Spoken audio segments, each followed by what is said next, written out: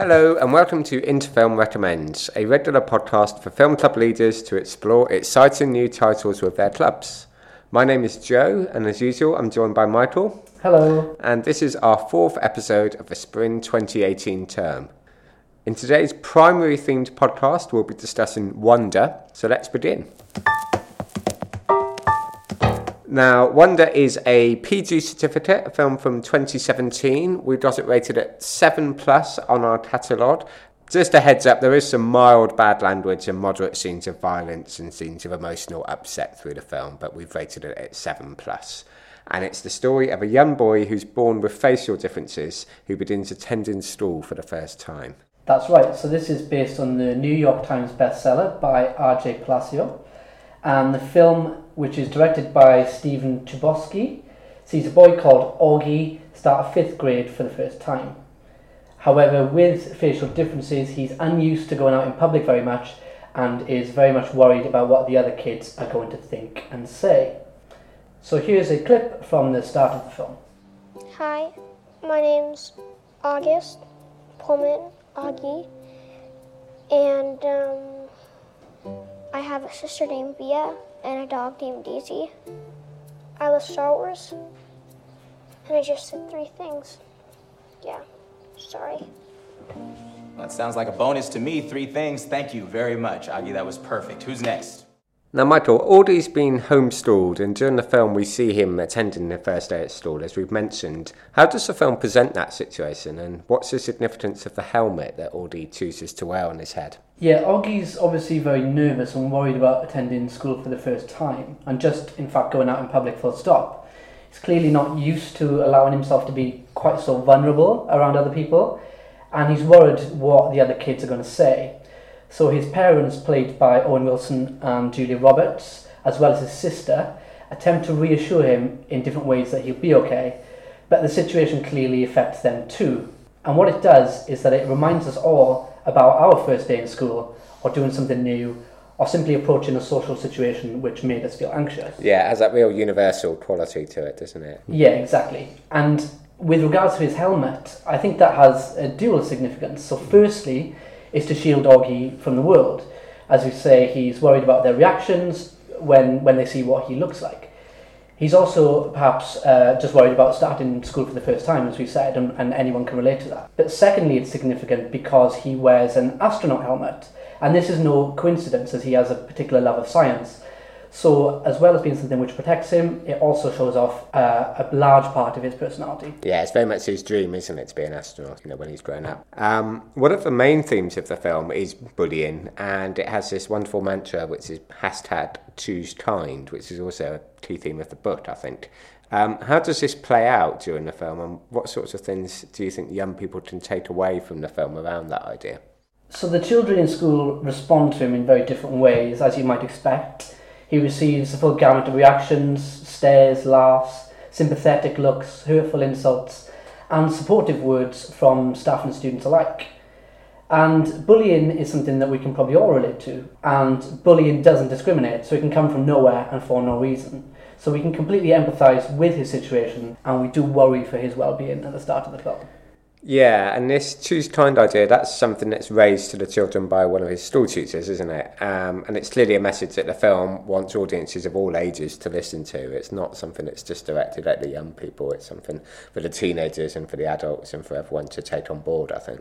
Exactly, and as the story progresses, we see this idea of #ChooseKind develop, and the film strikes a very particular and very warm tone.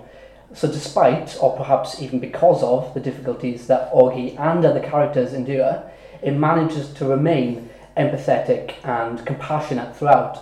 Like its central characters, Wonder retains a sense of hope regardless of the situation.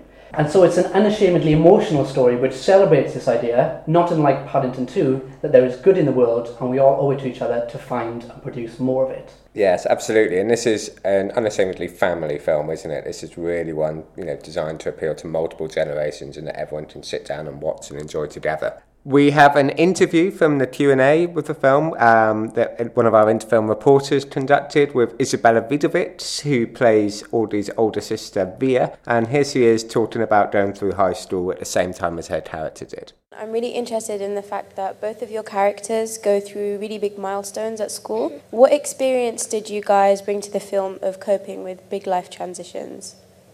Well, I'm also in high school currently. I'm a junior.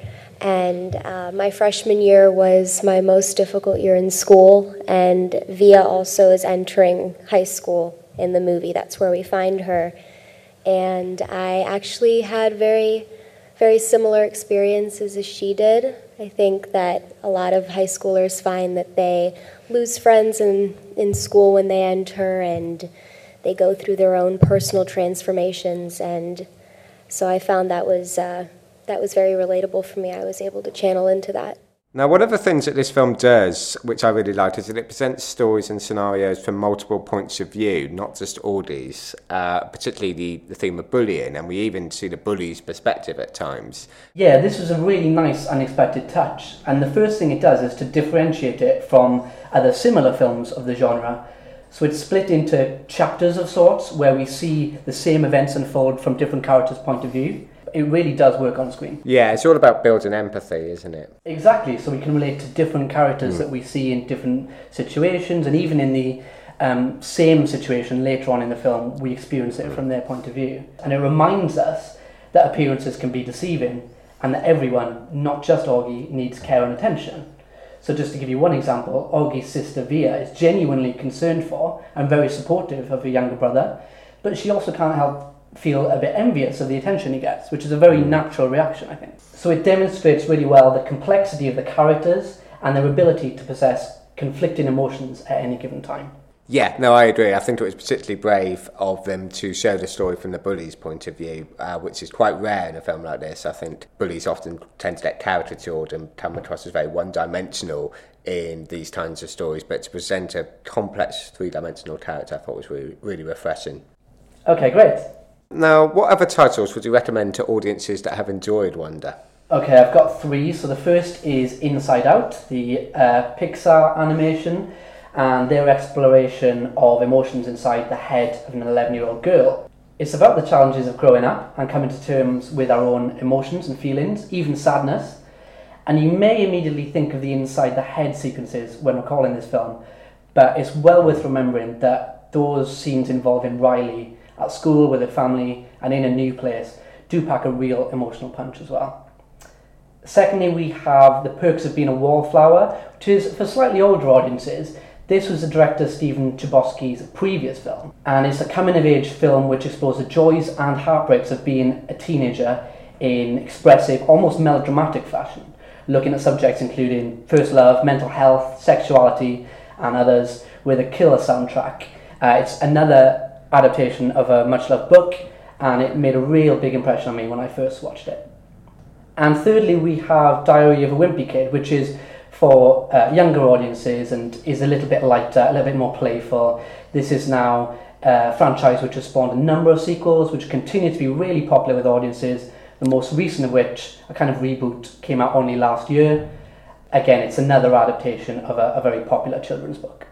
Have you got any that you'd recommend? Well, I agree with all of those. I'll just add in a couple more about kind of school life, and particularly school life for particularly young audiences. So just classics like Matilda, School of Rock with Jack Black, of course. I think they're very much, with a similar kind of warm tone as this film, and also maybe something gentle and family-oriented like Marley and Me, which has the Owen Wilson connection as well. And just lastly, I would recommend going onto the Interfilm website and having a look at our film list, which is all around transition, particularly for students making the transition from primary to secondary.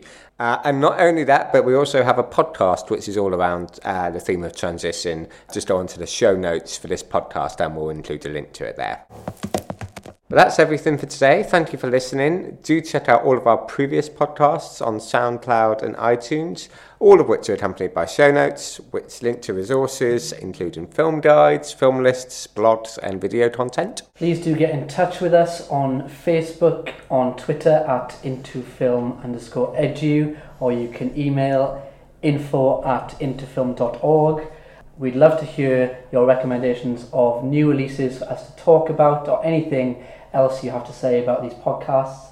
And if you're interested in secondary content, we have a new episode available featuring I Am Not a Witch and the Florida Project. We'll be back with a new episode in May, so tune in then.